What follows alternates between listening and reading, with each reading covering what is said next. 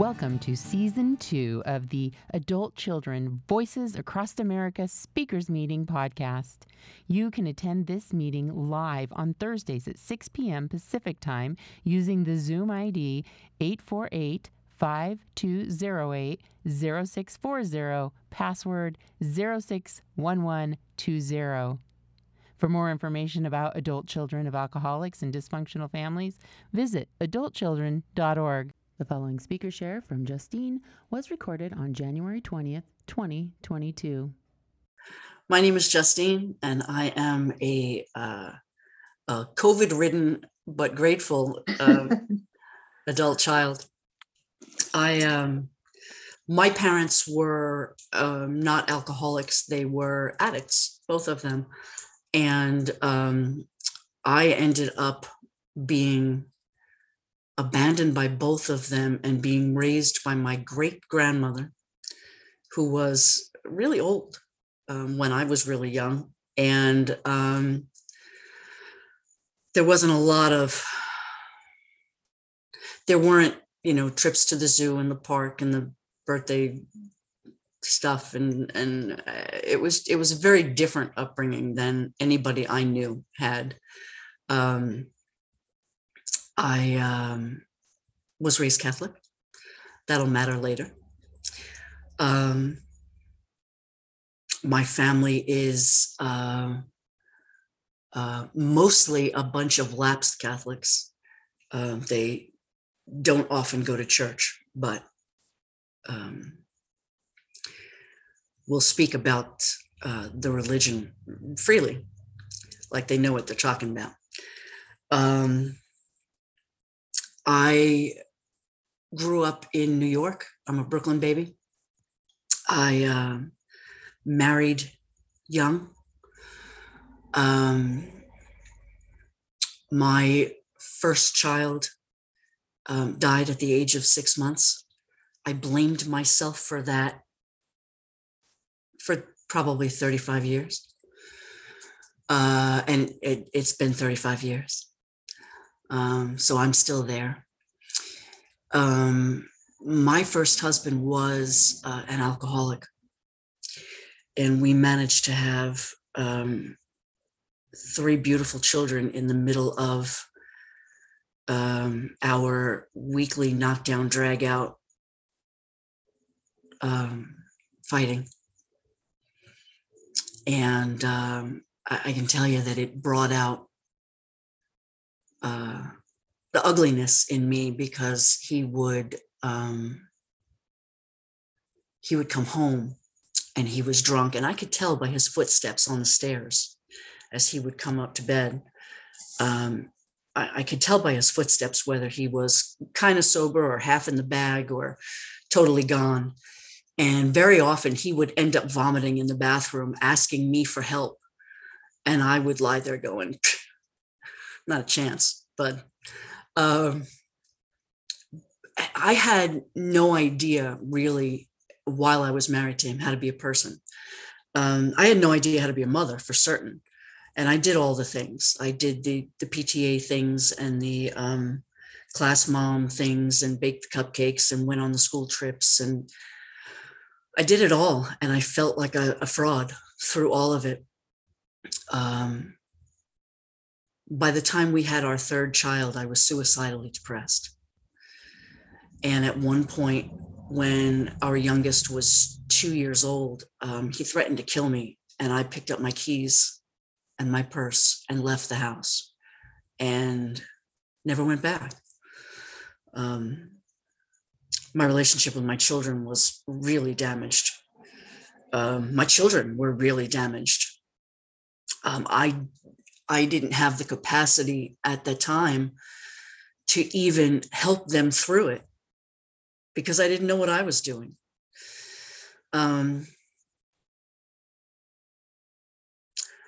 Eventually, I moved around the Northeast a lot to try and get away from my ex, who would show up at my door drunk at 3 a.m.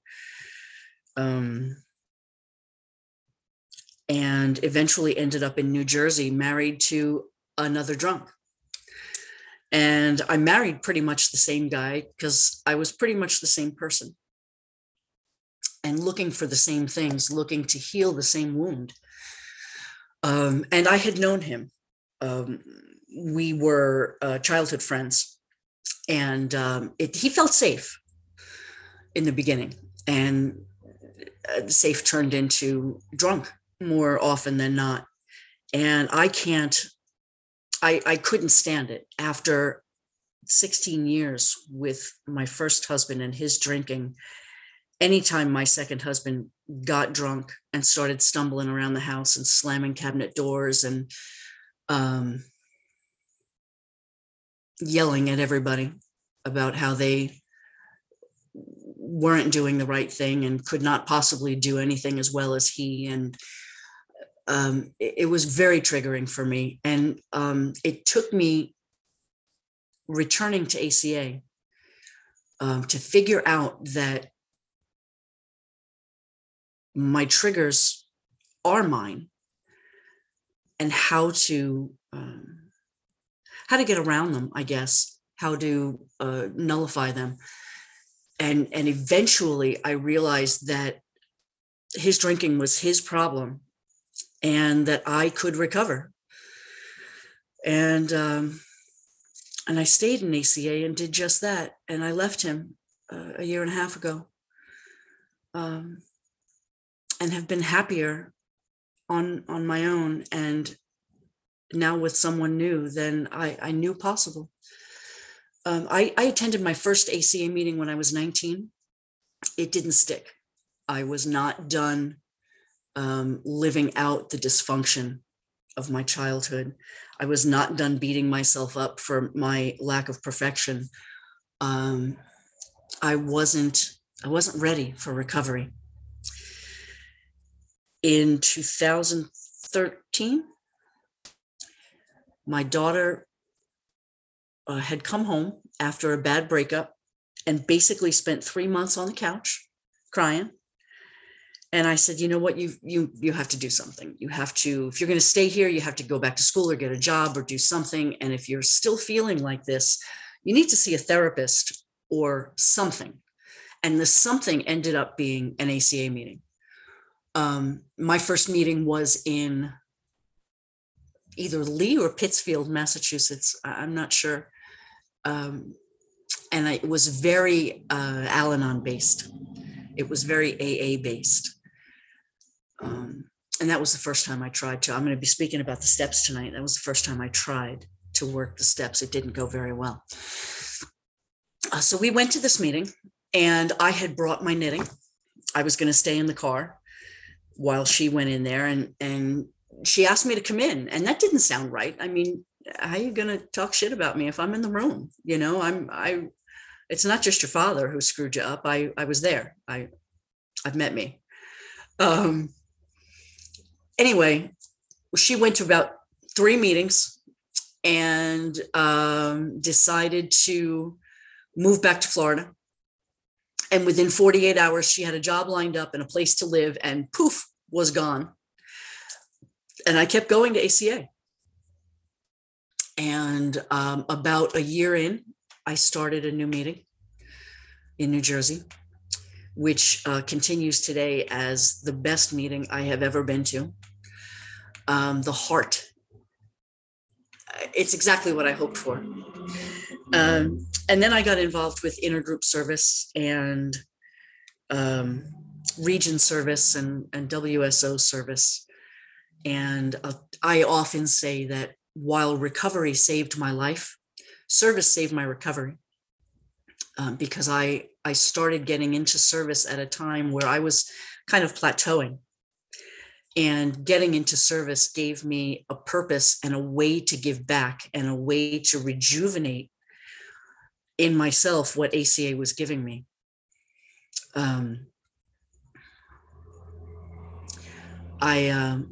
My parents were only married for about a year. They were childhood sweethearts. And I know that they loved each other for years and years. When my father died from his addiction, my mother was devastated, even though she had remarried. In fact, it was a little awkward how devastated she was in front of my stepfather.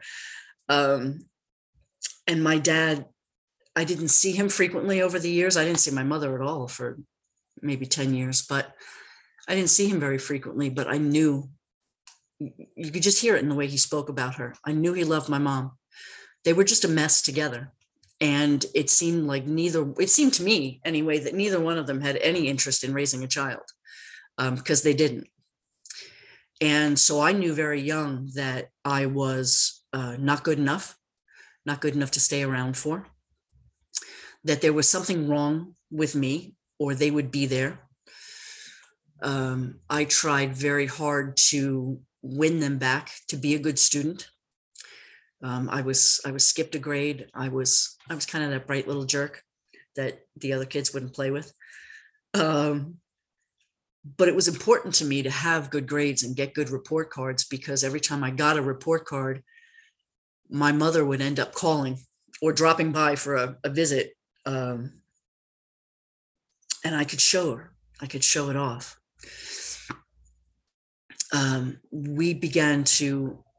I ended up living with her in a home with other family when I was 10. And it took me 2 years to fall and realize that even though she was there now, she still didn't care. Every time I tried to speak to her, it was wait for a commercial. She continued to use until I was maybe 13, 14. She has been sober a long, long time now and is still not emotionally sober. My mother is a hot mess and very, very difficult to be around. And I've been able to forgive her, but it's still not someplace I want to be. We limit ourselves. Even my kids know we limit ourselves when we visit grandma to 3 days, because we once tried to go for a week and we were all ready to kill each other by day 4. The last time I went to visit her, I packed to leave twice in 2 days. I didn't make it past dinner on the first day without. It scares me. It's triggering with my mom because it scares me into thinking that I could be that way. I could be, with very little effort, I could be angry and snarling and cutting and insulting. I have that in me. I have looked at the other laundry list and I know that I have that in me. Manipulation and anger and aggression. And I don't want to live that way. So seeing her is very, very difficult for me now. And my children don't ever go near her without me. And it's weird because she was a better grandmother than she ever was a mother. I remember when the kids were little, she would be running around. We'd go to visit and she'd be running around and, get them this and get them that and get them this. And she would go to sit on the couch and one of the kids would say, "Grandma, I need," and she would pop right up and run off and get them whatever they needed. And I wondered, where the hell was this woman when I was growing up? It was awful. So, all right, I didn't quite make 15 minutes. I want to talk tonight about something that is going on with me in my recovery now. And I want to talk about it through the filter of the 12 steps. I have worked the steps 3 times in ACA, and I am working them again currently. This time feels different. And I was invited to join a group and I didn't want to. I didn't want to do the steps again. I wanted to do other things. I wanted to do some more grief recovery. I wanted to work on another fellowship that I qualified for. I wanted to do other things. My experiences going through the steps have been varied. And I thought that if I do the steps again through the lens of my recovery so far, it would be an entirely different experience. So it's kind of an experiment for me right now. I'll let you know. The first time I did the steps when I was 19, I had no idea what to do with step 1. I breezed right through 2 and 3 because that wasn't happening. When I got to 4, I beat myself up mercilessly. And I gave my 5th step to a boyfriend because there was always a boyfriend. I derived my worth from others and had been taught by my family pretty explicitly that my role as a female was to find a man. And that is why they sent me to college in the first place, to meet a man. So the second time I did the steps was with and the first time I didn't have a sponsor, I didn't have a person, I didn't have anybody in the program or in the room that I would speak to after meetings. I went for about 6 months.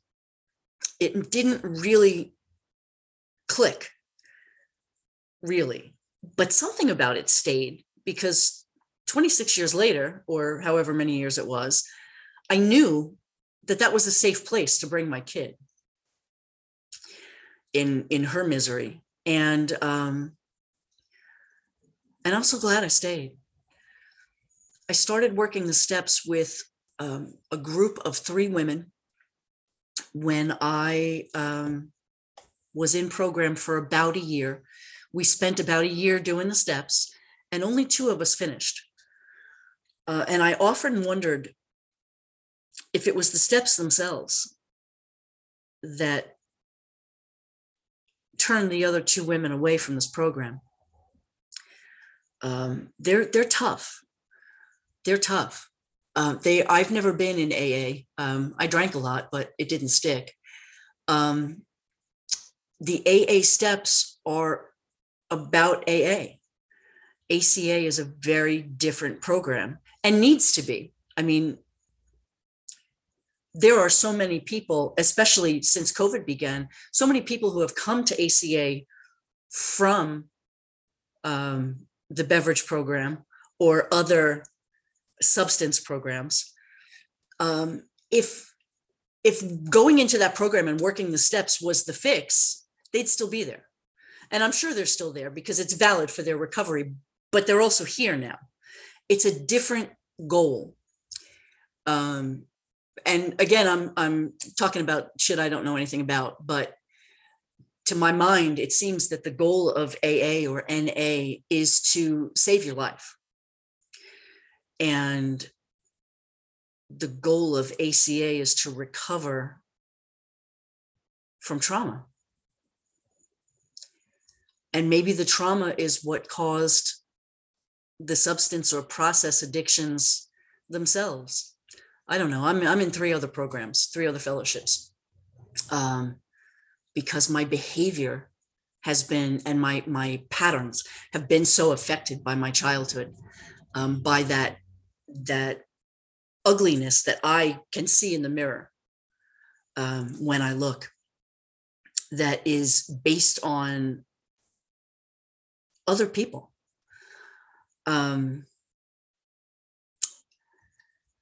I'm sorry. I looked away and looked back, and Kevin looked naked. So the second time I worked the steps was in a larger group. There were 8 of us. Everyone finished, although some chose to do parts of the step work with someone outside the group, like a therapist or a recovery coach. One of the guys in the group did the ACA steps with his AA sponsor, and it worked so beautifully for him.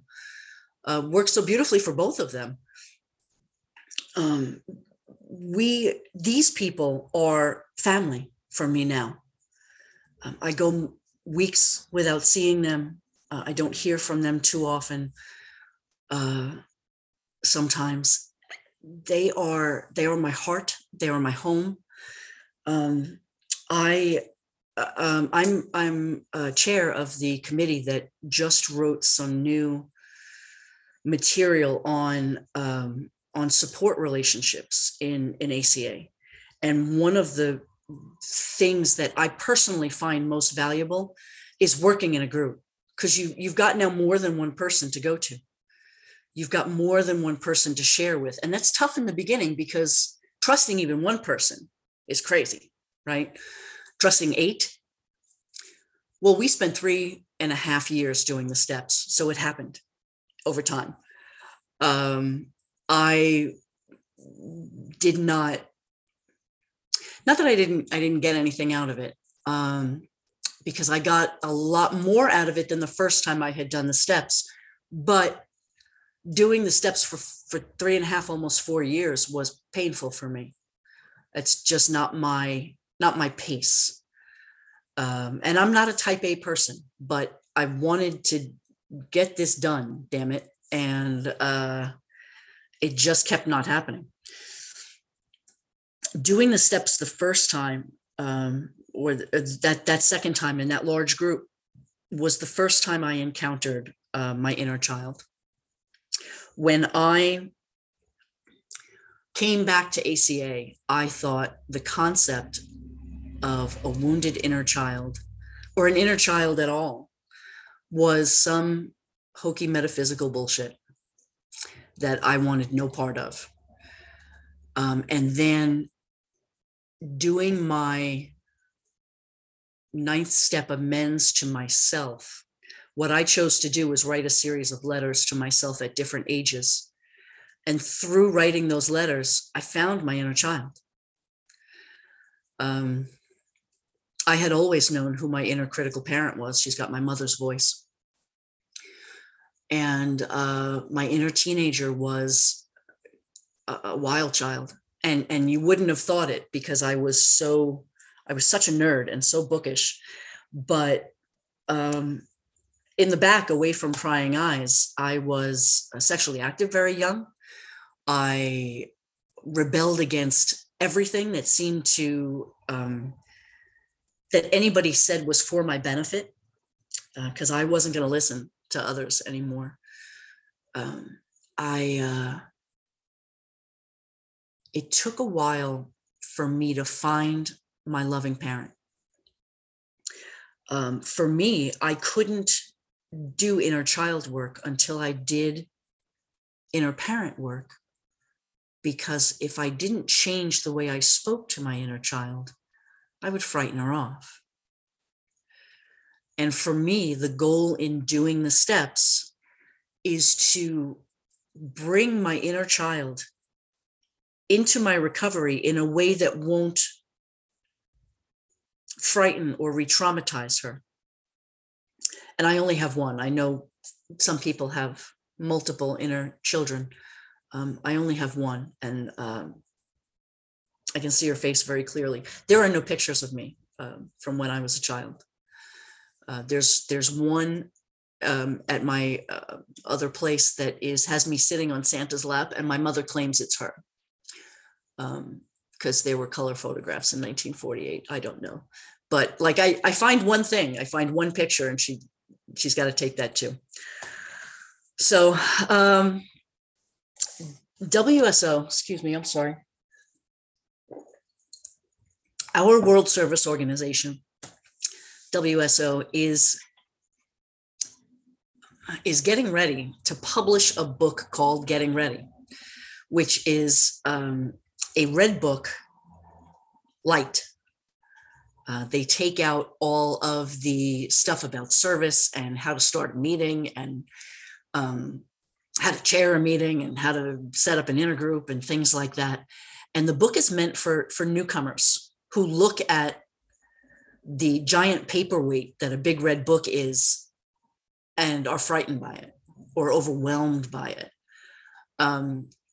When I first started reading the red book, I could only read like half a page at a time, because all of it was true for me. And it was really difficult to face. I came back into ACA deep in denial. And coming out of denial was a misery for me. I spent the first 6 months back in program crying every day, every meeting. I would go and I would sit at a meeting and I wouldn't share because I was crying. And then I would try to, gather up my courage to share when there was a silence. And then somebody else would speak up and I'd sit back and go, that's okay. I don't have to do that. So the denial was with me the first time that I did the steps. I don't even know how much I got out of it. We really didn't know what we were doing. We figured it out. We could at least be honest with each other. And they're wonderful people. The second time it clicked. And after doing the steps for the second time, I started to feel like I was part of this program. Not like I fit here, but like I belonged here. That meeting, that Tuesday night meeting that we started in New Jersey was the first room I ever felt safe in my entire life. And I was 40 something, 47, 46 when I started that meeting. I had never allowed myself to relax, to feel safe, to trust others. But with this program, I have been able to do that. When I learned of the Tony Allen steps, I thought, damn, I wish I could have done those first. They're more gentle. They are more loving. They are, to my way of thinking, they are more geared toward a trauma survivor because of how gentle they are.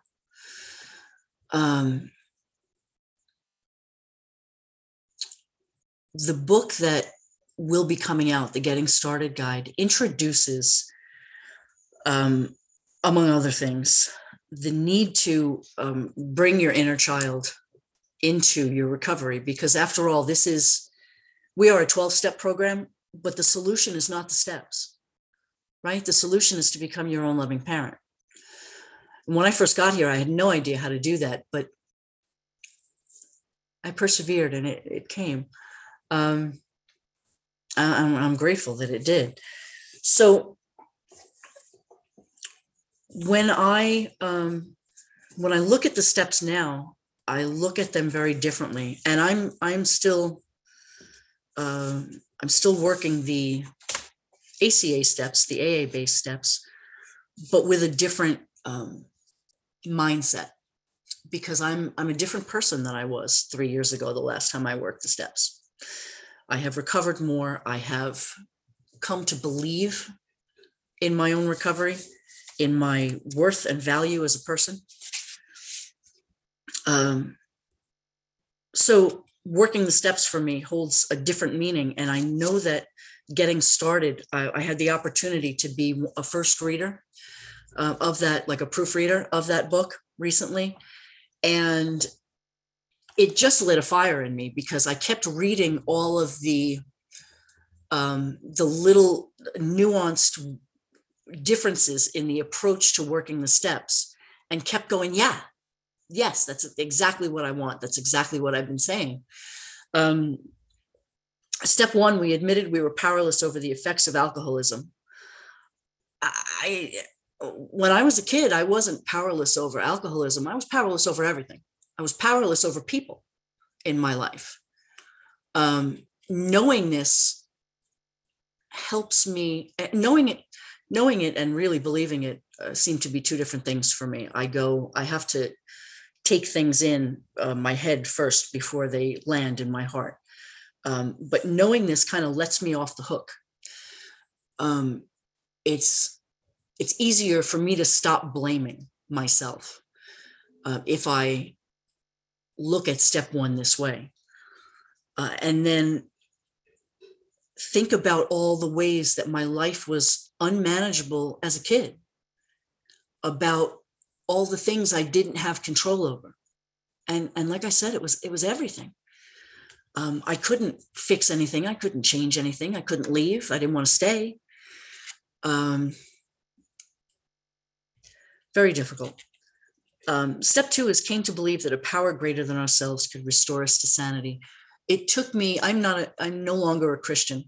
It took me a long time to find a loving higher power for myself. And I knew some people back when I first started program who would use the meeting as their higher power or use the fellowship as their higher power. And that didn't seem to work for me, but I knew that I needed to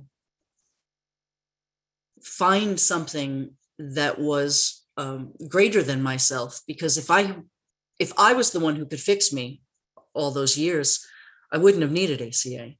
I needed different words in my head. I needed a different path. Made a decision to turn our will and our lives over to the care of God as we understand God. I had such trouble with the God bit when I first came into program. And there are secular, I used to read newsletters from We Agnostics, which is an AA secular group. And they have published some great books that are in my library. And there are now We Agnostics ACA meetings. I think there's one every day. And there is a beginners meeting on Wednesdays at 6 p.m. Eastern. So if you, like me, have trouble with that, and I've seen a lot of people come and go from ACA because of it, there are places to go instead of doing what I did, which is just dealing with it, The most important part of that step for me, though, is to turn our will and our life over to the care of anything. Like, I control freak, number one, I wasn't giving that up for any benefit. It has changed. I don't see that step now as relinquishing my agency in my own life, just letting go of the results. I still take right action. I still do the next thing next. I still, especially when I'm having a bad day, live 1 minute at a time. But I let go of outcomes and let what will happen. And the reason I can do that now is because I know that I can survive anything. I have already survived abandonment and divorce and the death of a child. And I lost the woman that raised me, pretty much the only mom I ever had. I have had bad breakups and crappy jobs, and I know that I can get through anything. So there's nothing to fear anymore. And I find a way, pretty often, I find a way to live in fear for a moment. I don't get stuck there, though. Made a searching and fearless moral inventory of ourselves. That's step 4. The first time I did the steps, I was not fearless. I was a hot mess. I was afraid to look. I was afraid to know. I was afraid to see. The second time I did the steps, my step 4 was completely different. It was fuller, it was deeper, it was richer. I remembered things. I had allowed myself to remember things that I didn't remember before. It really opened my heart doing step 4 the second time. And I think this third time, the Tony A steps will say to take a blameless inventory of what's been done to us. And I'm going to try kind of a blend of that when I do step 4 this time. I want to work on really, I would say forgiving myself, but I have nothing to forgive myself for. Not the original part of it. When I had been back in program for about 4 or 5 years, somebody introduced me to the other laundry list, which is not, I was a victim, but I became a victimizer. And I can see myself in a lot of that. The way I see myself in all 14 traits of the laundry list, I see myself in many of the traits of the other laundry list. And for that stuff, I need an accounting and I need to make amends. And, but I wish that I had been able to do the steps differently the first time, just the first time, to find love for myself, to carry me forward in this program. It was really, really difficult to find that and to begin to live that self-love. And again, step 5 with Tony A is not admitted the exact nature of our wrongs, but it admitted the I don't have them in front of me, I'm sorry, but admitted what was done to us. I would like to this time tell somebody my full story, all the things that I can remember anyway, because there are huge chunks of forgetting in my childhood. I remember snippets, but I don't remember a lot of specific moments. 6, we're entirely ready to have God remove all these defects of character. Did I have defects of character when I was a kid? I don't think so. It took me, I guess I started developing a lot of those when I was a teenager, but when I was a child, I was just prey. And so there are things I want to change about my life, but I am learning not to want to change so much about who I am. I have integrated my traits and worked on my dysfunctional behaviors. And I will probably be in this room for the rest of my life. That's how that's going. But it does work. It really does work. I'm going to skip. Step 8 is made a list of all persons we had harmed and became willing to make amends to them all. The only person I think I needed to make amends to the first time I did the steps was myself. And not for not making amends to myself isn't because I couldn't save myself back then, because I was a kid and I didn't have that power. But the fact that I shut it down for so many years and didn't allow my inner child a voice, didn't recognize that part of me was still there, really difficult for me. So I'm gonna do, when I do my 9th step this time, it's gonna be not just, I want to redo letters to myself, but I also want to think about ways that I'm living now that are a living amends to my inner child. Continue to take personal inventory, and when we were wrong, promptly admitted it. This is my life. Step 10 is my life. Many people, when they are doing the steps, do the 1, 2, 3 dance. I do 6, 7, 10.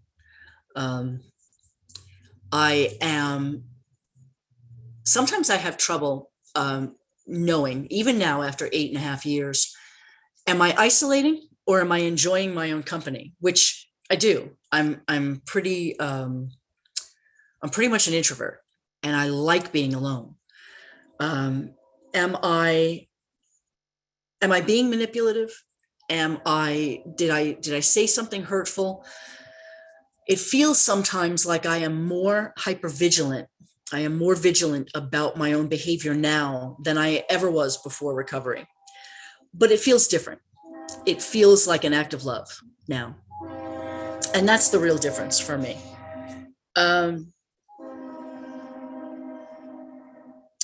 the other steps really for me are about gratitude.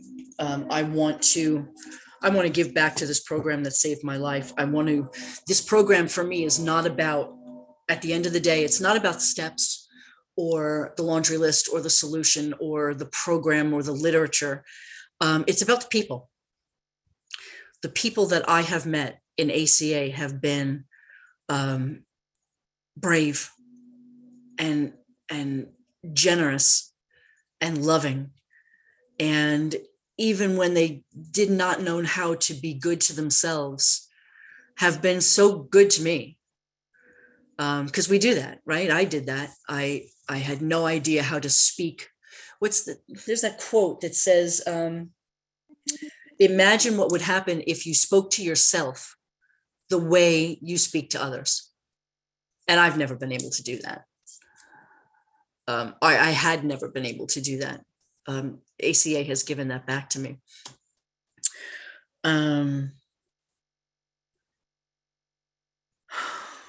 Let's see.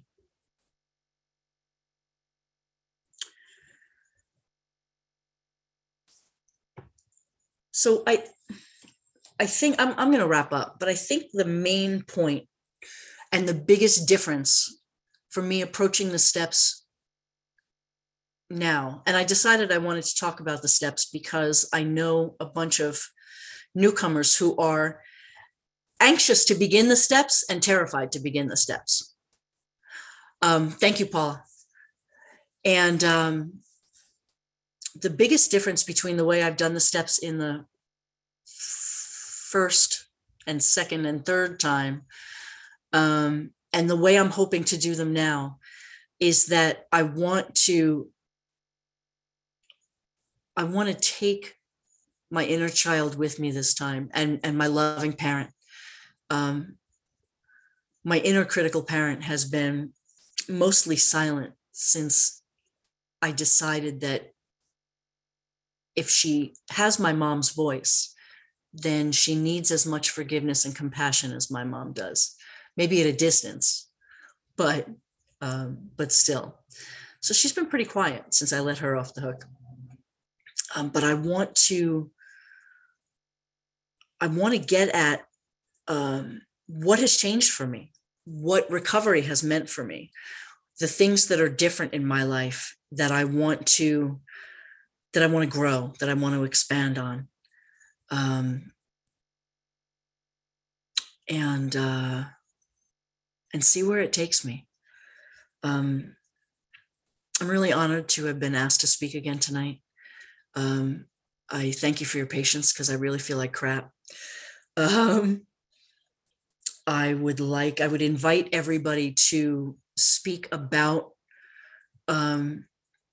either something that is on their heart that they need to share tonight, or to speak about the steps. And I look forward to hearing all of your shares. Thank you so much for listening to part of my journey.